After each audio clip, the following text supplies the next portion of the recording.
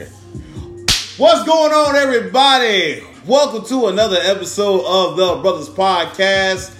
I am your host, Steven CP Watson. As always, back online with my partner in crime, Dante Chase Bridges, a.k.a. Dante Chase Bridges, never needed N-A-K-A. And together that will make us Brothers. The Brothers? The Brothers. The goddamn Brothers. You in with the Brothers now. Yeah, that's right. We are here. It is Thursday. It was nice and sunny, but we forgot it's wintertime here in Chicago, and it got dark real quick. You got dark at 4:30 and shit. Exactly. It's, man, like that. We might as well be in Alaska. Cause I thought it was spring for a little bit. It gave me a little bit of hope. When I was driving over here, it was light. It was light. It was shining. It was shining bright in my face, and I couldn't see nothing. I ain't been over here 20 minutes, and it's dark as hell. Pretty much. That's what Chicago winters. Well, ladies and gentlemen, we have a very interesting and very controversial subject. We're going to talk about two things that happened this past week. Break them down thoroughly. Some things you might understand, some things you might not understand, some things you might agree with, some things you definitely might not agree with. But we're going to try to relate. But first, we got a little something we have to call Town Hall Business. Mr. Bridges, what you got? Now, listen. Now, usually at this point, I talk about a black-owned business, right? That I am feeling that I like. But something happened to me this week. What happened?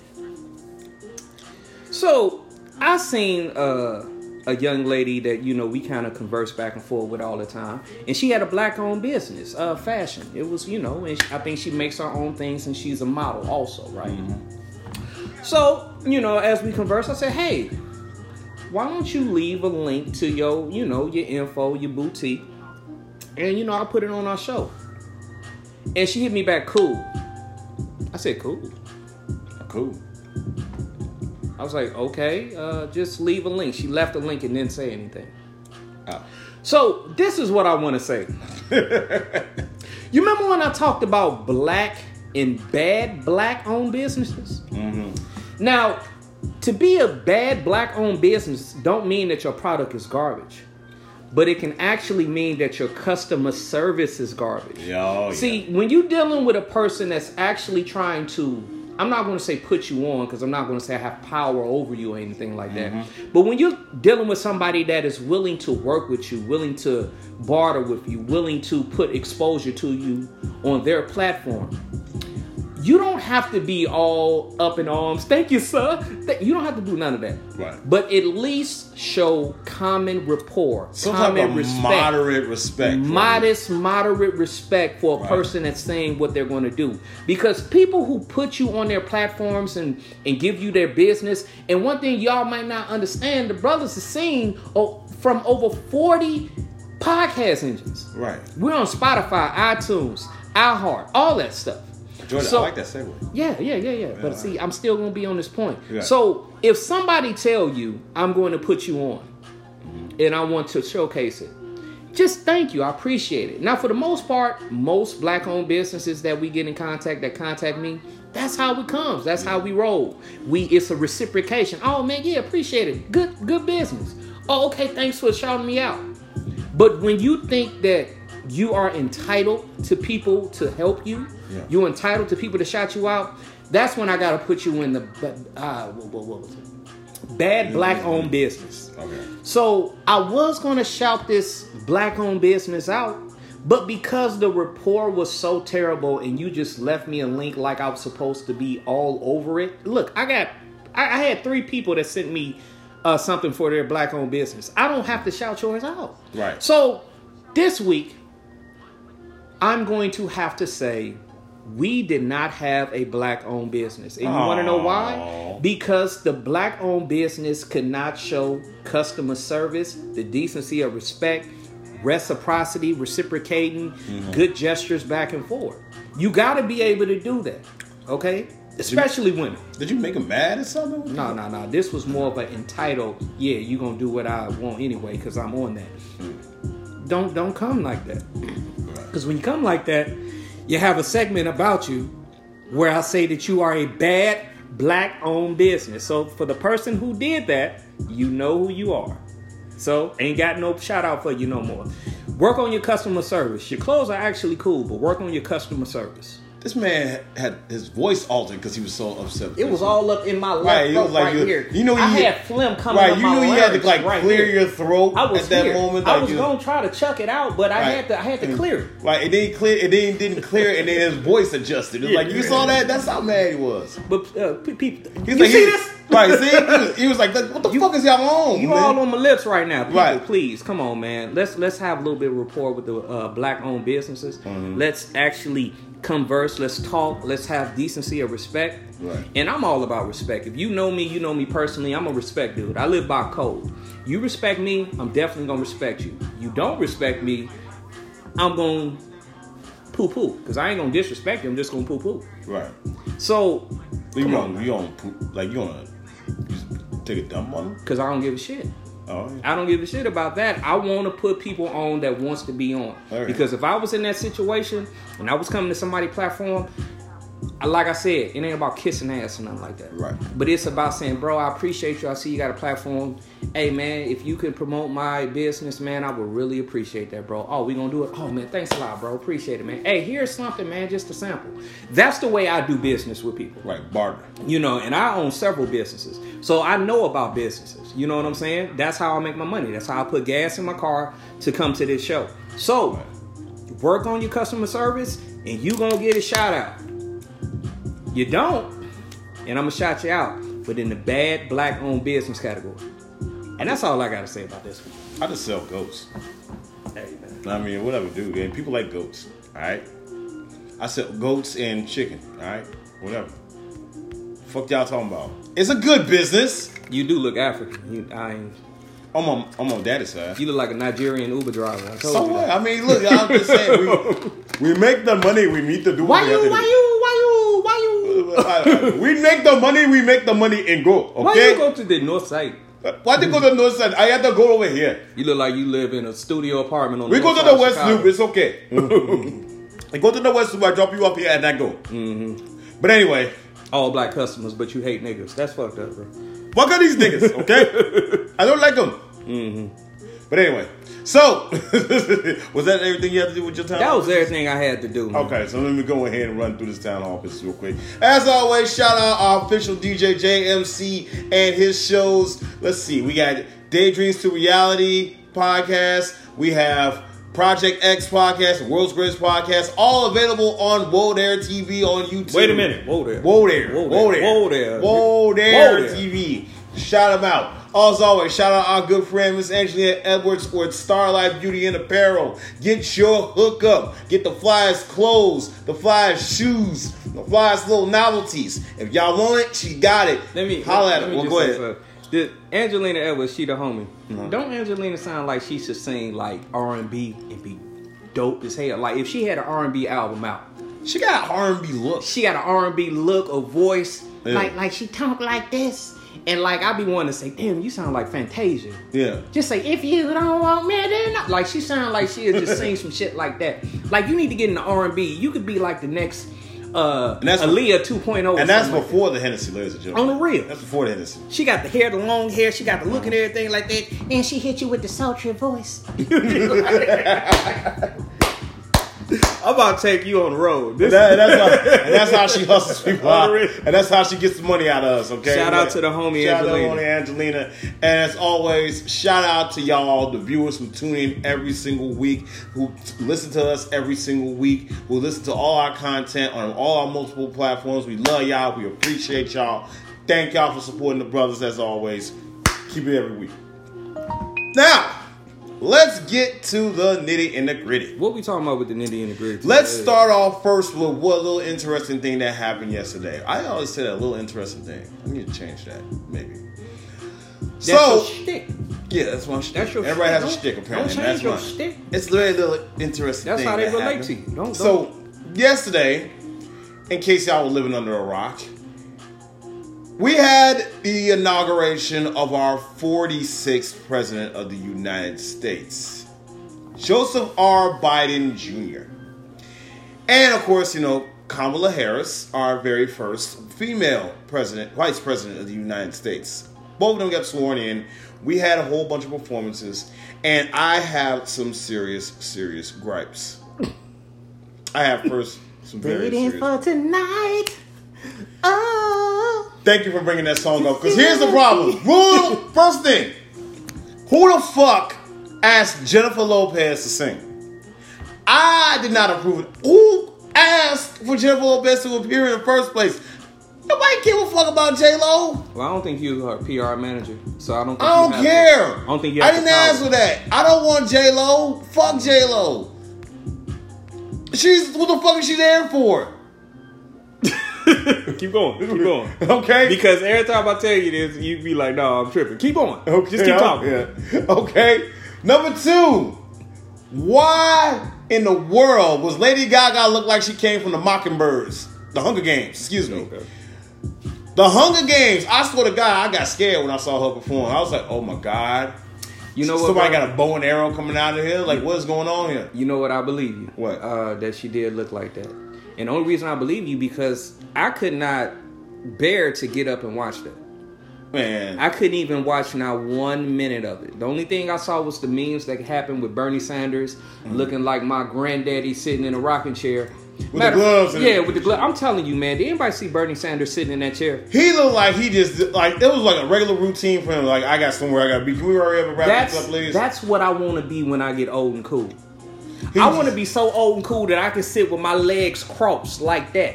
Just like that. That's how my granddaddy used to sit. That's the coolest ass thing. I can't do it now because, you know, I got all this in between. But when I get old enough, damn. man, I'm a man. That's the coolest shit I've ever seen in my life. He look like he ain't even care. He look like he get the Social Security every month. He ain't got no financial worries no more. Yeah. That's how he was sitting. And then what else we got? So we had the Hunger Games apparently for a minute, and I was a little scared as I volunteer in tribute, and I was like, oh no, somebody's gonna die right here, right now in this inauguration. And then where the hell did Garth Brooks come from? What? Where did they dig up Garth Brooks? Where? I don't understand where all of a sudden, and then he tried to treat his singing like a regular concert. Come on everybody, if you know the words of the song, sing along. Was there anybody there? There were people there, but they weren't singing along. Because I didn't see the inauguration. I didn't know if they had a crowd. I didn't know what's. There was a crowd, and that's kind of interesting that there was a crowd because I thought we were obeying social distancing laws, but you know what? They didn't care. There were masks. Right. Some people had masks. Some people didn't. You know, they apparently don't care that much. And the only reason I bring that up because I know that security was going to be so packed because we're out in the open. We just had an insurrection, and you know somebody could have had that thing out there. And I know that there couldn't have been enough Secret Service to stop angry white people at a specific person. There just ain't enough ammunition and firepower for that. Well, there were reports that there were at least 2 men who had unregistered ammunition around that area, and they were apprehended. Speak on it. They were taken into custody. There was one apparently there was another person that had a BB gun in that area. So, take that for what it is. What were their ethnicities? They did not disclose that information. So, we don't know. We don't know. But we think we have a good idea. Okay. So, but long story short, we had our inauguration, and I guess it didn't really take time for Joe Biden to just go ahead and start going to work, because this man, yesterday, first day in office, signed 17 executive orders. I don't even know half of these executive orders. But we do know also today he signed 10 more executive orders, and most had to do with coronavirus relief. Guess what none of them had nothing to do with? Or none people like us. Executive orders, the executive 17, had anything to do with African American, Black American, Indigenous American, whatever you want to classify yourself as. Out of 17, who was getting taken care of first? Not us. Who was? I just know it ain't us, so I don't really care. Well, you know, one of the first things they did, they got the LGBTQ cracking with the activist rights and the initiatives and the programs that they started. He put a lot of effort into making them first priority. He even took care of the Mongolian Native Americans in their territories with the pipeline that they was building. So he stopped production of the pipeline, which they've been asking for. So that takes care of the Mongoloid Native American. But did you saw what I shared to you earlier? I shared on to the Real Talk with the Brothers page. The Joe Biden plan for Black America. The Joe Biden plan for Black America. The Joe Biden plan for Black America. You talk about it. I didn't bother reading it because I knew it was a bunch of BS. Well, see, this is the thing. The Joe Biden plan for Black America is nothing because Joe Biden is looking at Black America as a quote-unquote minority. Mm-hmm. So when you hear words like minority, multicultural, this is a way of trickling down the money to the demographics that they wanted to without them having to say, hey, we took care of Black people. Yes. You know, these are almost like code words, whistle words. The typical like Democratic talking points. So with the Biden's Executive 17 was what they was calling it, there was no specificity of Black people inside of there. Like I said, they talked about the Mongoloid Native American. Mm-hmm. Do you remember me telling you about the 11 million immigrants that he was going to let into the United States? The Biden Dream Plan. And it wasn't the DACA. It wasn't all just talking about people coming from Europe, people coming from Mexico. We was talking about people that were illegal aliens, that was a part of the drug trafficking ring from the southern borders of the United States, being able to come and their children. We're also telling you that that's going to affect Black people because where do immigrants go when they get to the United States? The major metropolis areas. Exactly. They go to your city in Cincinnati. They go to your city in Cleveland. They go to your city in Chicago. Your city in LA. Your city in DC. Your city in Miami. Your city in Jacksonville. If you live in Toledo, Ohio, they come in there. They going to go to Detroit. So they're going to flood this 11 million people. They're going to flood your city as an African American. And that's going to allow them to take over your jobs because they're going to come in 10, 20, 30, 40, 50 cents on the dollar less than what you make. And also they're going to have loans that's going to give them businesses in your area. And you try to get the same loan for commercial real estate in your area and see how far your Black ass gets. It's not going to be that far. Uh-huh. But see, at the same time, you listen to people like Al Sharpton that puts multicultural immigration agendas, saying that we have to unite with Black and brown. There's nothing wrong with having a rapport with a person, but at the same time, if you don't have your shit together and they have their shit together, it is not a coalition. It's one person looking down on the other. And that's the point of where Black America is with any other immigrant, any other demographic, any other race. And they just let 11 million muds up in here. And here's the thing I have a problem with when you talk about minorities, because that's such a vague labeling. Like, it's nothing really specific about being called a minority. Because now if you call yourself a minority, if you group Black people in with as minorities, it kind of just washes across the board, you know what I mean? So basically what I'm saying is that calling us a minority, well, you can also call Latinos minorities. You can call Asian Americans minorities. You can call Chinese, well, not say they're still Asian, they're all part of Asia. You can call Native Americans as minorities. But you really aren't classifying which minority is it. So if we have a plan, to take care of all minorities, that just sounds like some more smoke and mirrors bullshit. That I gotta say something. I gotta say something that's not gonna be popular. This is why I don't understand why y'all was so damn mad at Trump. I just want to let y'all understand something. You name me one thing that Trump did specifically against Black people. Name me one when he was in office for 4 years. You probably can't. But just let me say this real quick.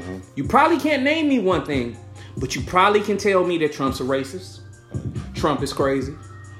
Trump is wild. Trump needs to be in jail. But you have no goddamn idea why he's crazy, why he's racist, or why he needs to be put in jail.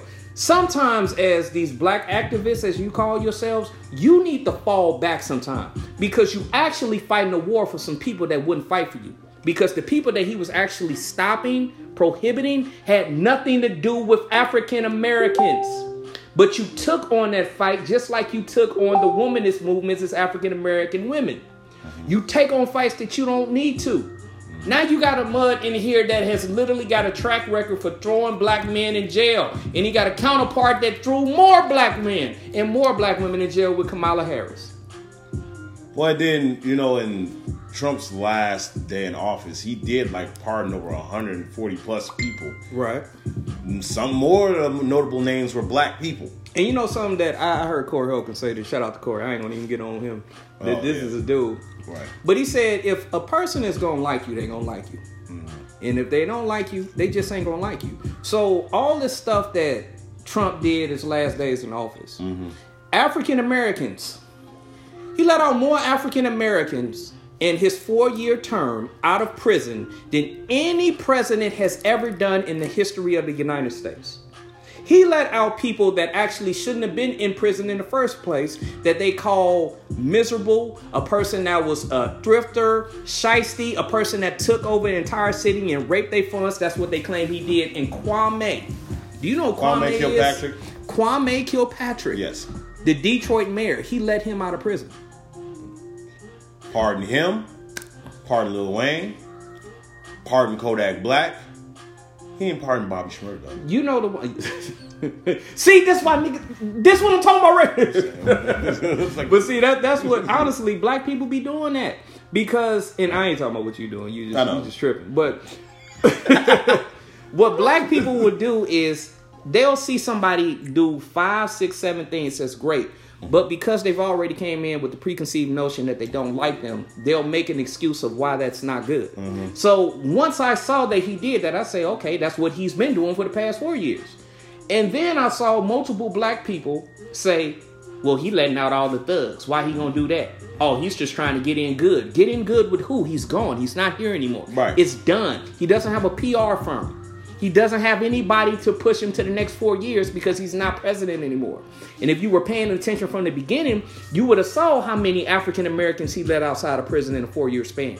Right. You would have saw how much $100 million that he put into these packages. It was called the Community Block Fund. Mm-hmm. He put $100 million into actual inner city African American communities. If you was paying attention, you would have saw this.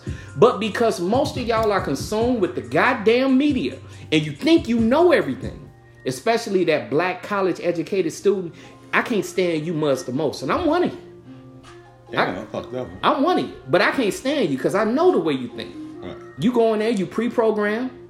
You have this liberalism. You say these talking points. You sound smart. You talk down to people like they don't know what's going on. Don't start with the liberal with all the while, you the dummy, you the idiot, you the one that sound like you stupid.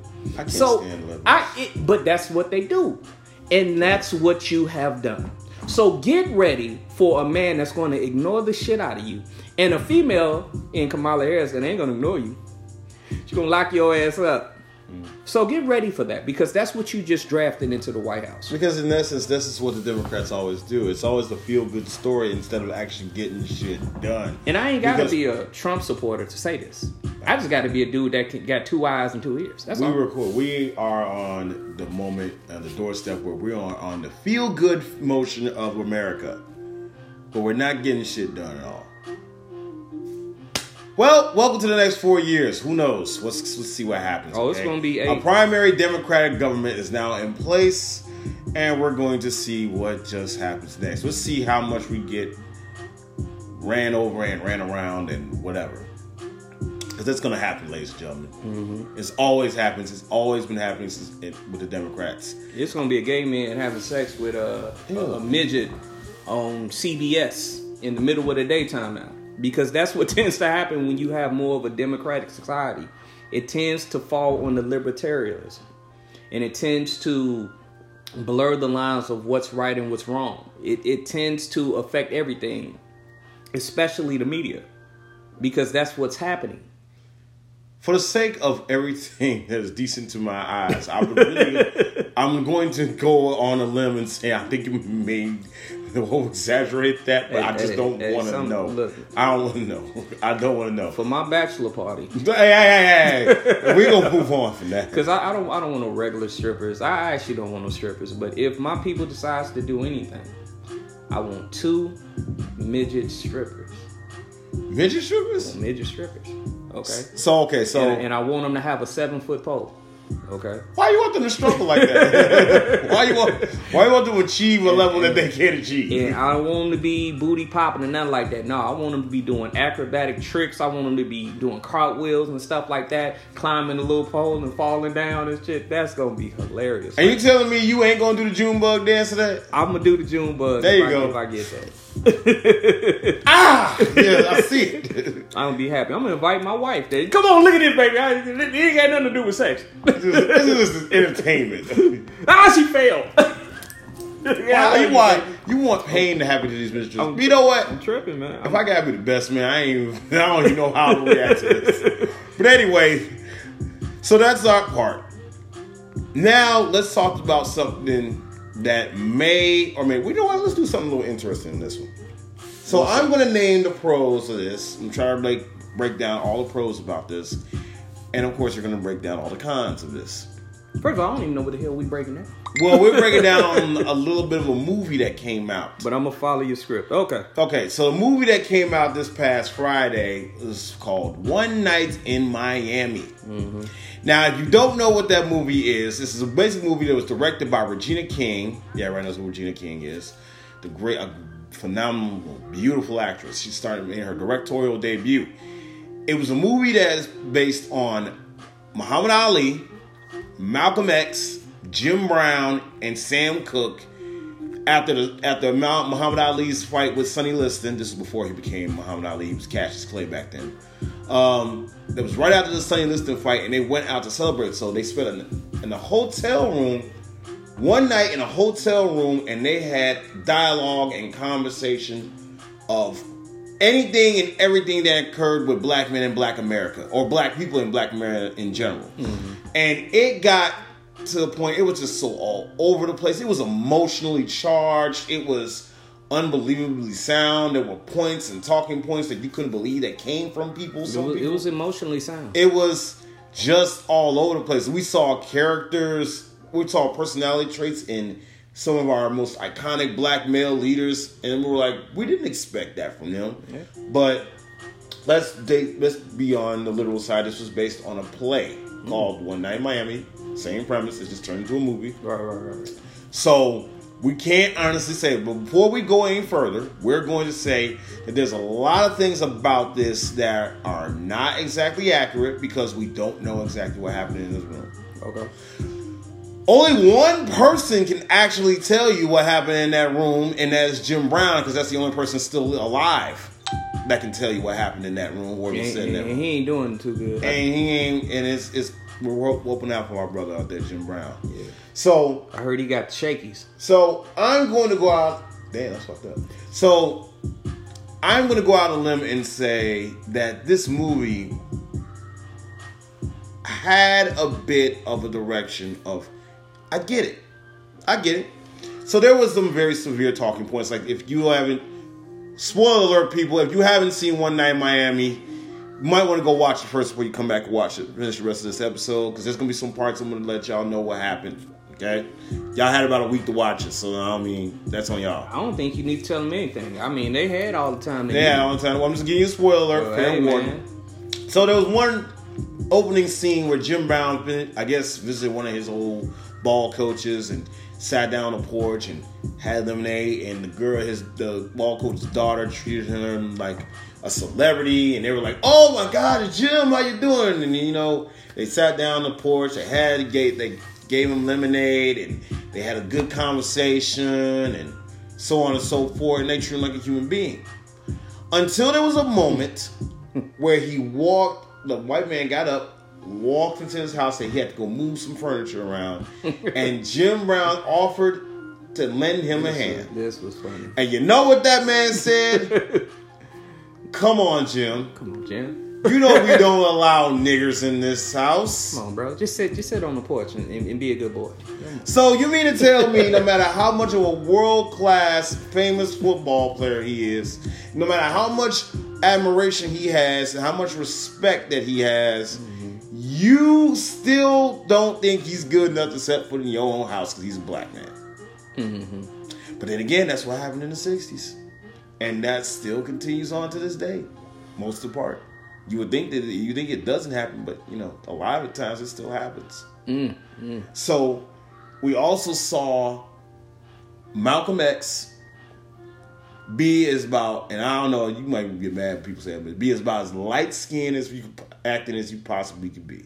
Well, Malcolm X was a very light skinned redhead guy. But damn, he was like the light skinned personalities in this one, and I'm sitting there like, what the fuck? Okay, this ain't the militant brother we all used to.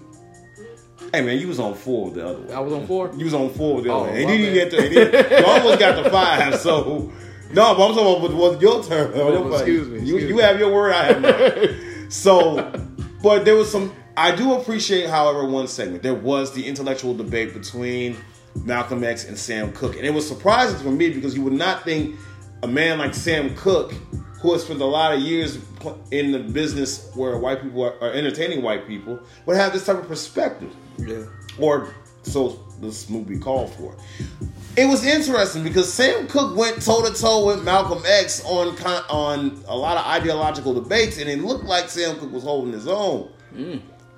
Because he brought up the topic of black wealth, which I think is a very, very big thing that needs to be discussed time and time again. And it's a very big thing that needs to be discussed to this day, because a lot of things that for the black community to prosper and succeed, we need more black wealth.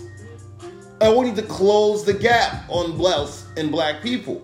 So Sam Cooke actually went toe-to-toe with Malcolm X about this and said, look, you kind of focusing on the wrong thing. You want to make yourself an enemy. You want to make yourself a combatant. You want to make yourself the defiant black man and a defiant member of the Nation of Islam. But in reality, nigga, you still ain't got no job. And let's go out and get this money, nigga. Exactly. Because guess what? The only way we gonna make it as a community is that we have money circulating in the black communities. I definitely agree with Sam Cooke, because I'll say this one quote: you can't lead the people if you can't feed the people. Exactly. So, and like how you were saying, man, I honestly would have never thought that Sam Cooke would have had some of the most insightful ways of talking and understanding racial dynamics, right, and understanding economic dynamics. Like he literally was treating Malcolm's life for that. And like honestly, the biggest reason why I would have never thought that Sam Cooke would have that type of dynamic is because everything in the play and movie never fucking happened. It never happened. Sam Cooke did not have the insightful thoughts to talk to Malcolm X like that because it never happened. This is a fictional story of historical figures put in a position to have intellectual conversations that never existed. I mean, I did clear that up though. But this is the thing that I'm getting sick of people doing, not just you. Well, I did say it was not. We don't know exactly what happened in that room. You don't know what happened in the room because the room wasn't there. What I'm trying to say to people, it never happened. The room was not there. The intellectual conversation was not there. Wait, how do you know that? Because it never happened. That's not saying what that is. Okay, that's not saying what I'm gonna logically say it like this. Whether all of them got into a room, played spades and dominoes together. And historical action was never written in history saying that these men came together in Miami and did this.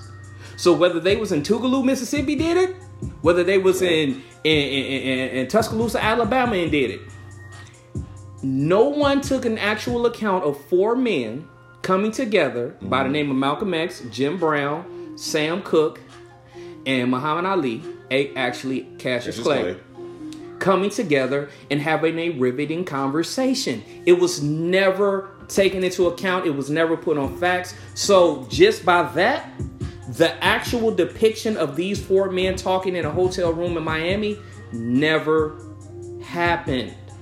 So the story that Regina King is basing it on never existed. So it's not that I'm saying, hey, it could have happened. They could have got together one time in Chicago and played bingo and dominoes. Okay, they could have. But the account that she's trying to lay out never happened. There's no written evidence of this ever happening. If you talk to Regina King, she would tell you that it's not even based on a true story. It's fiction. Well, the opener did say it was based on some true events, but that has always been left as a little bit of a wiggle room. When they say in Prime Amazon, Prime Videos, when they say fiction, you got to understand, even when they say based on a true story, that means that it's going to be the loosest interpretation of what could have went. They're going to put things in there that's going to be dramatized, and they're going to make things be bigger than what they was, and that's based on a true story. Because that reminds you that it is a movie. Yeah, but when it's fiction, and when somebody writes fiction as an account, then it is literally and truly out the box, never happening, being made up.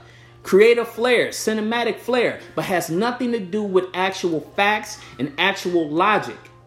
And you remember, I was having a conversation with a whole bunch of people, about 100, 200, 300 people about this. You cannot do this to people's historical figures, because the one thing that black people do more than anything, and they have pride about this, you let media and you let movies educate you.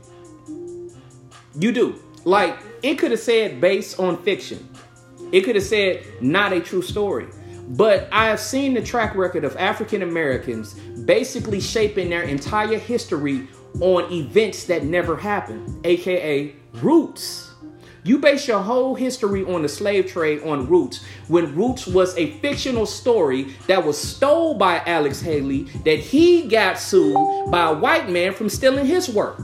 But you based your entire history. Grandmas had little boys sitting down watching Roots saying, you need to learn your history. So this is what African Americans tend to do with this type of stuff. This is why I cannot call this a movie. I got to call it propaganda, because you're putting these people in a light that did not happen. And we have to be real careful with our historical figures, because they're always getting distorted. They're always getting put out of context, and just using them to make $1 million on Amazon Prime is not doing service to who they truly were. So I did not like the movie. Completely disagree with everything that happened. Okay, it was shot, but I still didn't like the way it was shot, if we just get into the movie. But I would not tell people to look at stuff like this, because this is up there with Hitler and the propaganda he did to start the World War II. Okay, it's up there like that, because that's how propaganda starts. Y'all hate black men because y'all watch Danny Glover in The Color Purple, right? You was like, oh man, all black men are trash when you saw Mr. whooping Whoopi Goldberg's ass. You didn't like Danny Glover for 20 to 30 years after that, okay? So your mind is getting programmed by this. And I don't want it to. So understand it was fiction, it didn't happen, and you cannot let shit like this get inside of your psyche, because the brain is not stronger than repetition. It's just not. Now it's my turn. I'm sorry. Now it's my turn. I'm sorry. To go ahead. Now my turn to be controversial. Cry 2 tears in a bucket. That's right. It's my turn to be controversial.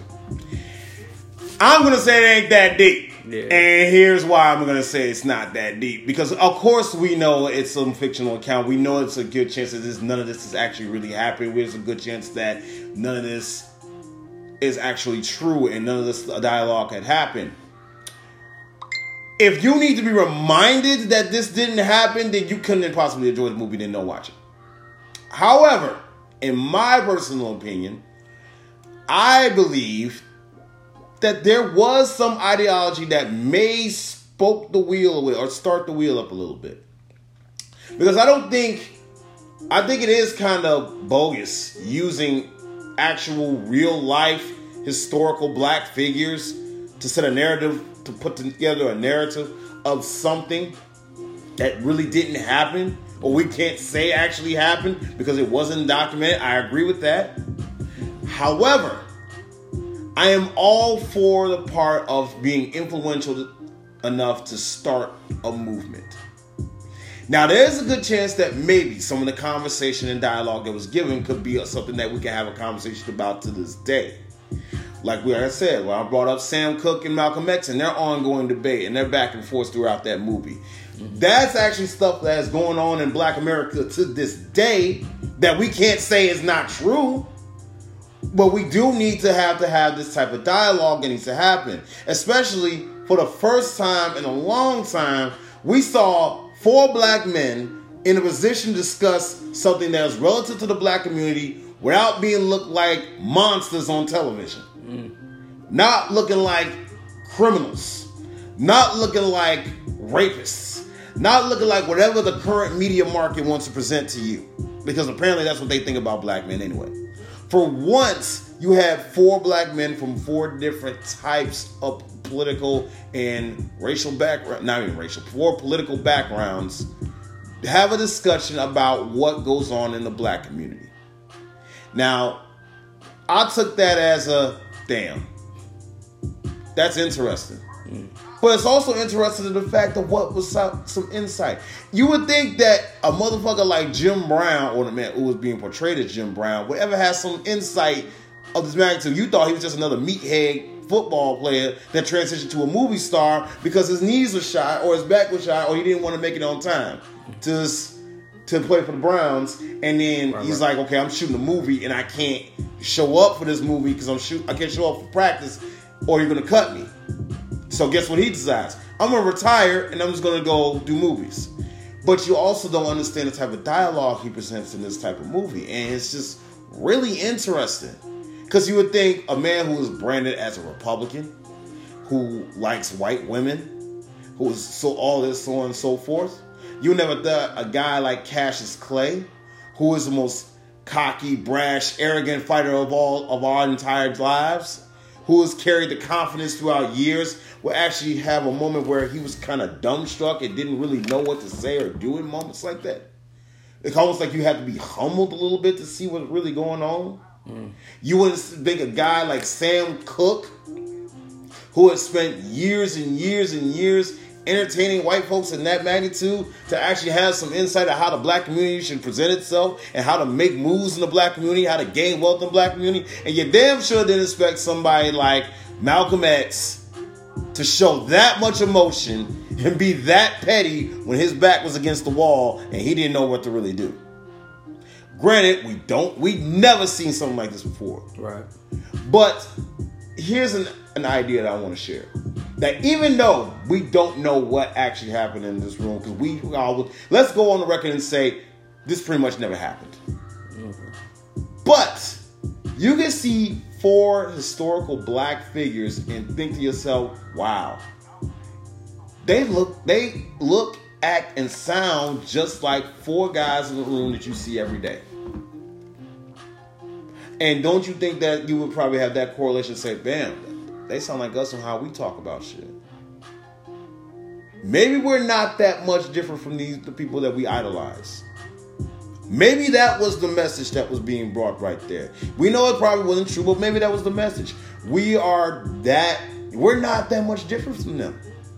And so we probably can relate to them a little bit more now. Maybe we could go back and look in our history books about Jim Brown and Malcolm X and Muhammad Ali and Sam Cooke and just go, damn, they could have just been like us, struggling in a society that didn't want them. And they're just trying to find their own way. And some ways have more radical than others. Because that's what's going on now. We having that same dialogue. I will recommend that if you do want to watch some actual content, do look up the 2 Killings of Sam Cooke. That is something that I would like to watch. That was good. That was good. The 2 Killings of Sam Cooke, I would recommend y'all actually watch that shit. Mm-hmm. And if you do have time, you want to refresh your memory about the Malcolm X autobiography, watch X. I guess you want to watch that if you want to. But do pick up the book, the actual autobiography that he actually wrote. Mm-hmm. Do actually read that again if you need a refresher course. But as I was saying, it's almost like it was presented in a way where we can relate to them. So what you're saying is that, even that it might be based in fiction, mm-hmm. that because Regina King represented these 4 people in a light that tackles a lot of modern day issues, mm-hmm. that, the people that might not be aware of a Malcolm X, a Jim Brown, a Sam Cooke, I don't think nobody that is 25 or below knows who Sam Cooke is, right. So you feel that because she did it like this could be a positive for the African American community in order to tackle some of these issues that's happening today. I believe it could be a positive. However, I can also say it could be a negative. The reason why I say it could be a negative, it brings up to the point that you just brought, because right now we're in a situation where now we are misconstruing history. So I would need for people to understand who these people are that they are being brought into this movie. So that's why I said I recommend y'all do y'all research on these people first and learn to separate who these people really were from this movie. Because even though the ideologies were there, although the concept of understanding was there, you have to understand who these people are first. Okay, I'll give you that. That's what I would say. Now, the one thing just in rebuttal of it, nothing, because that was actually a good monologue you gave there. Yeah, you got a lot of poignant points. Right. One thing that I will say is symbolism ain't shit sometimes.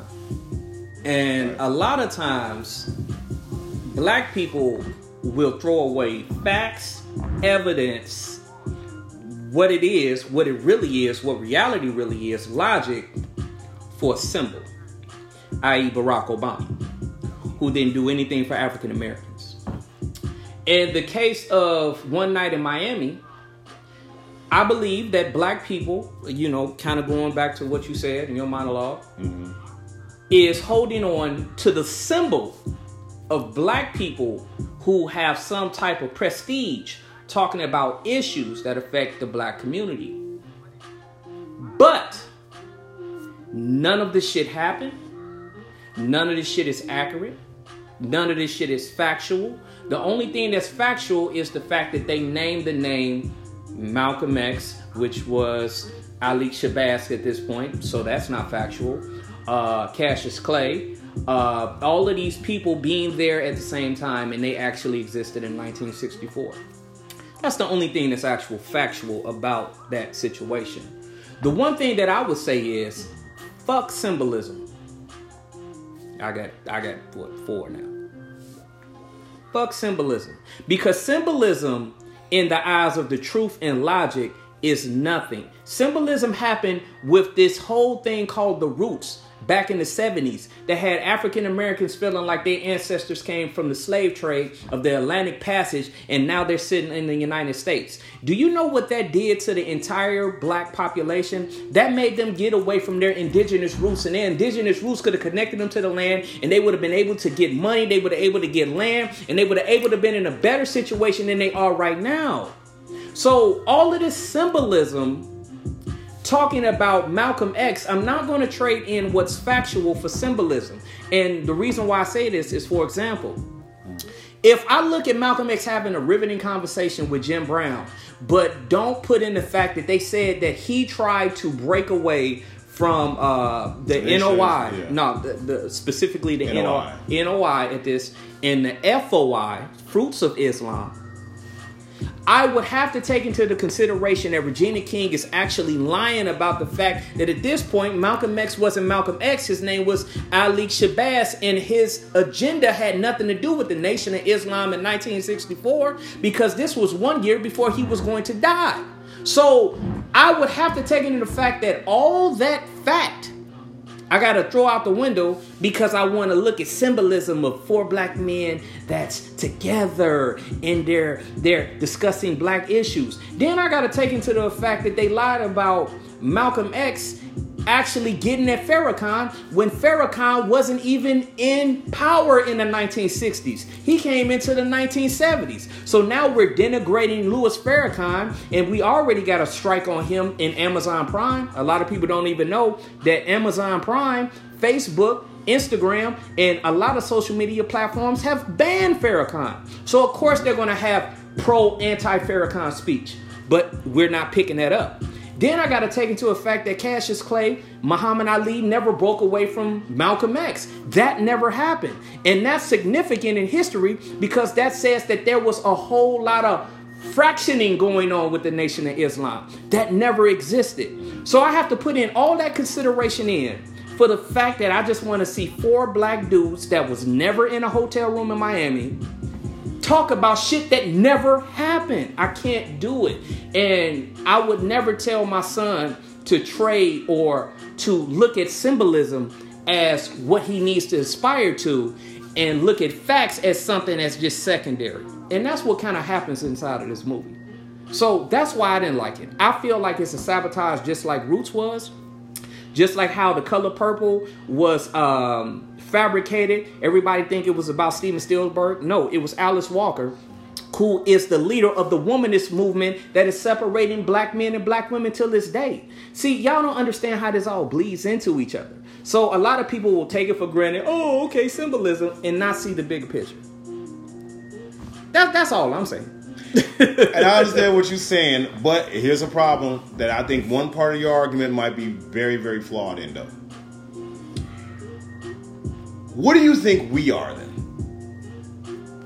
And what do you think they looking at us think who we are? So you're going to tell me no before I start talking. So tell me exactly what are you trying to say? So you're saying is that you don't believe in symbolism, but what do you think the people of us look at us, people who are watching us and listening to us right now think of us then? I believe that they feel that we are reporting current events through a cultural perspective and a cultural filter. What do they, but I understand you're saying what we're doing, but they're not saying what you think we are. No, I'm saying I believe that they feel that we are reporting current events through a cultural perspective of ourselves. That's what I believe that they think we're doing. Do you? Ask the question one more time. What do you think these people think we are? Not what we're doing, what we are. Oh, okay, Steve. So here's the thing. No. I just let's just pull this back. Okay. This isn't about us. I know. I want to do an example. No. But come on. Just follow me here. Just ride with me on this. This is not about us. Okay. So, like you said, you feel that One Night in Miami serves the purpose of letting younger generation understand that it's cool. These people were here and they got some poignant points for what Regina did. I feel that it kind of spreads propaganda. So we could agree to disagree. And I think it is. But at the same time, it was a movie that was done. It made it profit margins. African Americans are going to consume it, whether they believe kind of what I feel or they kind of believe what you feel.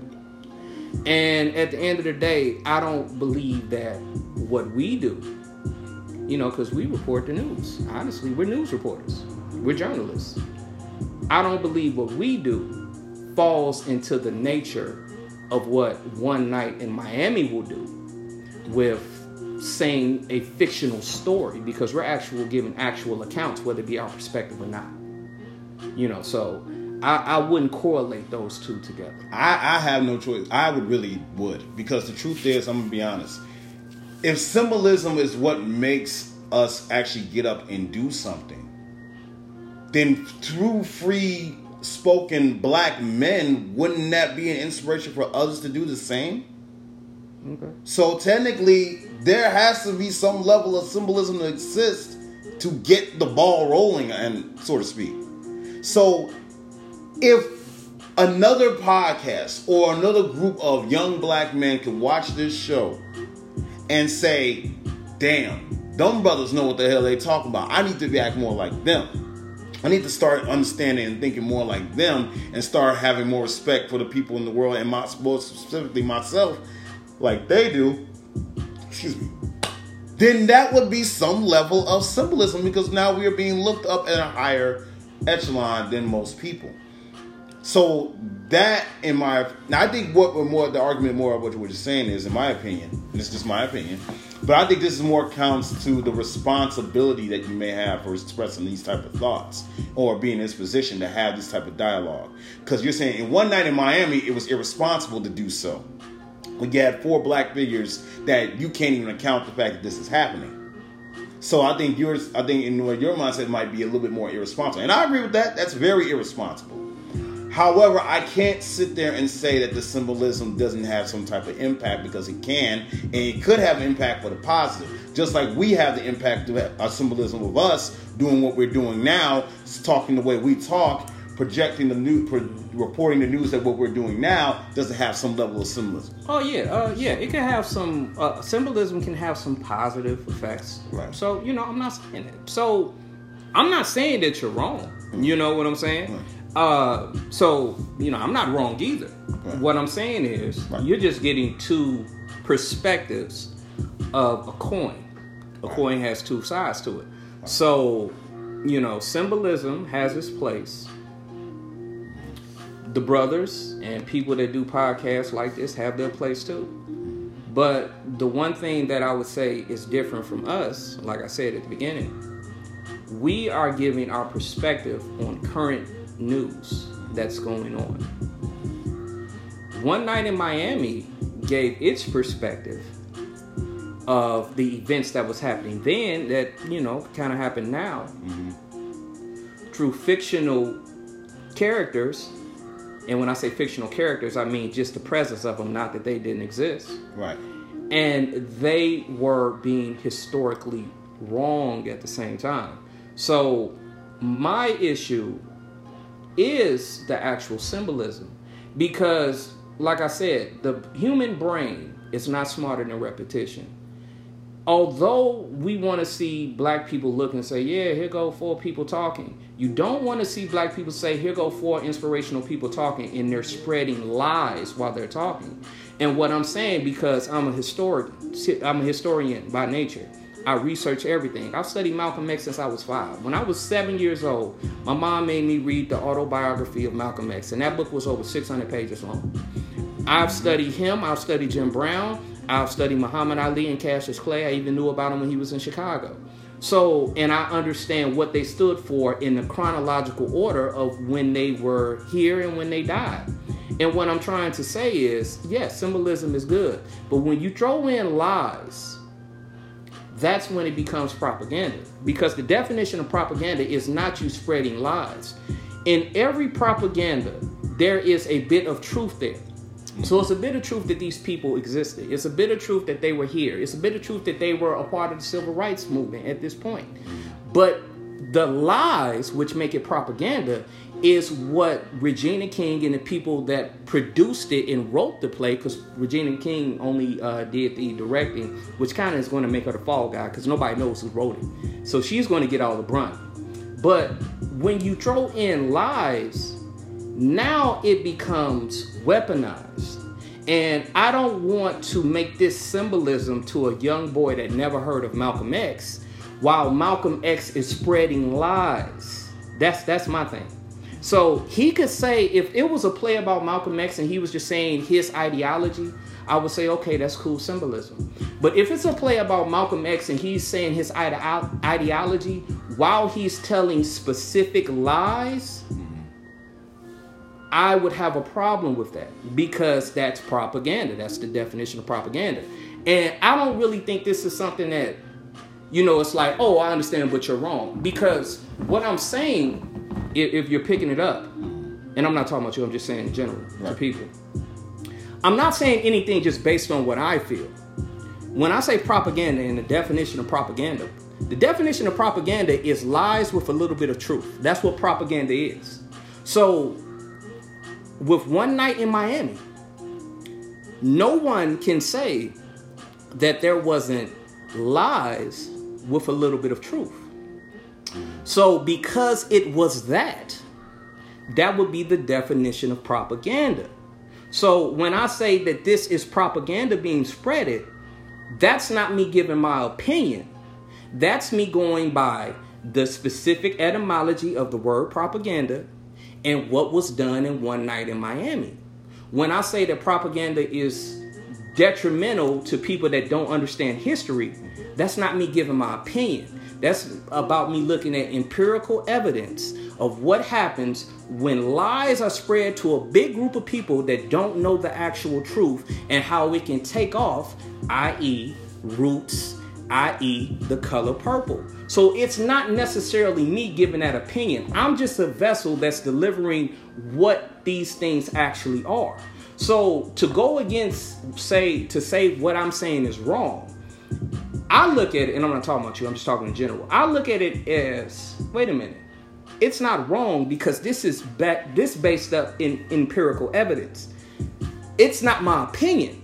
This is what it is. So I would never want my son, DJ, to experience Malcolm X, Jim Brown, Sam Cooke, And Cassius Clay, for the first time, when they are literally spreading lies and propaganda as they talk, I would not want that. Now, before and then, I'm going to say exactly the lies that I felt that they were spreading, because I made a post about this.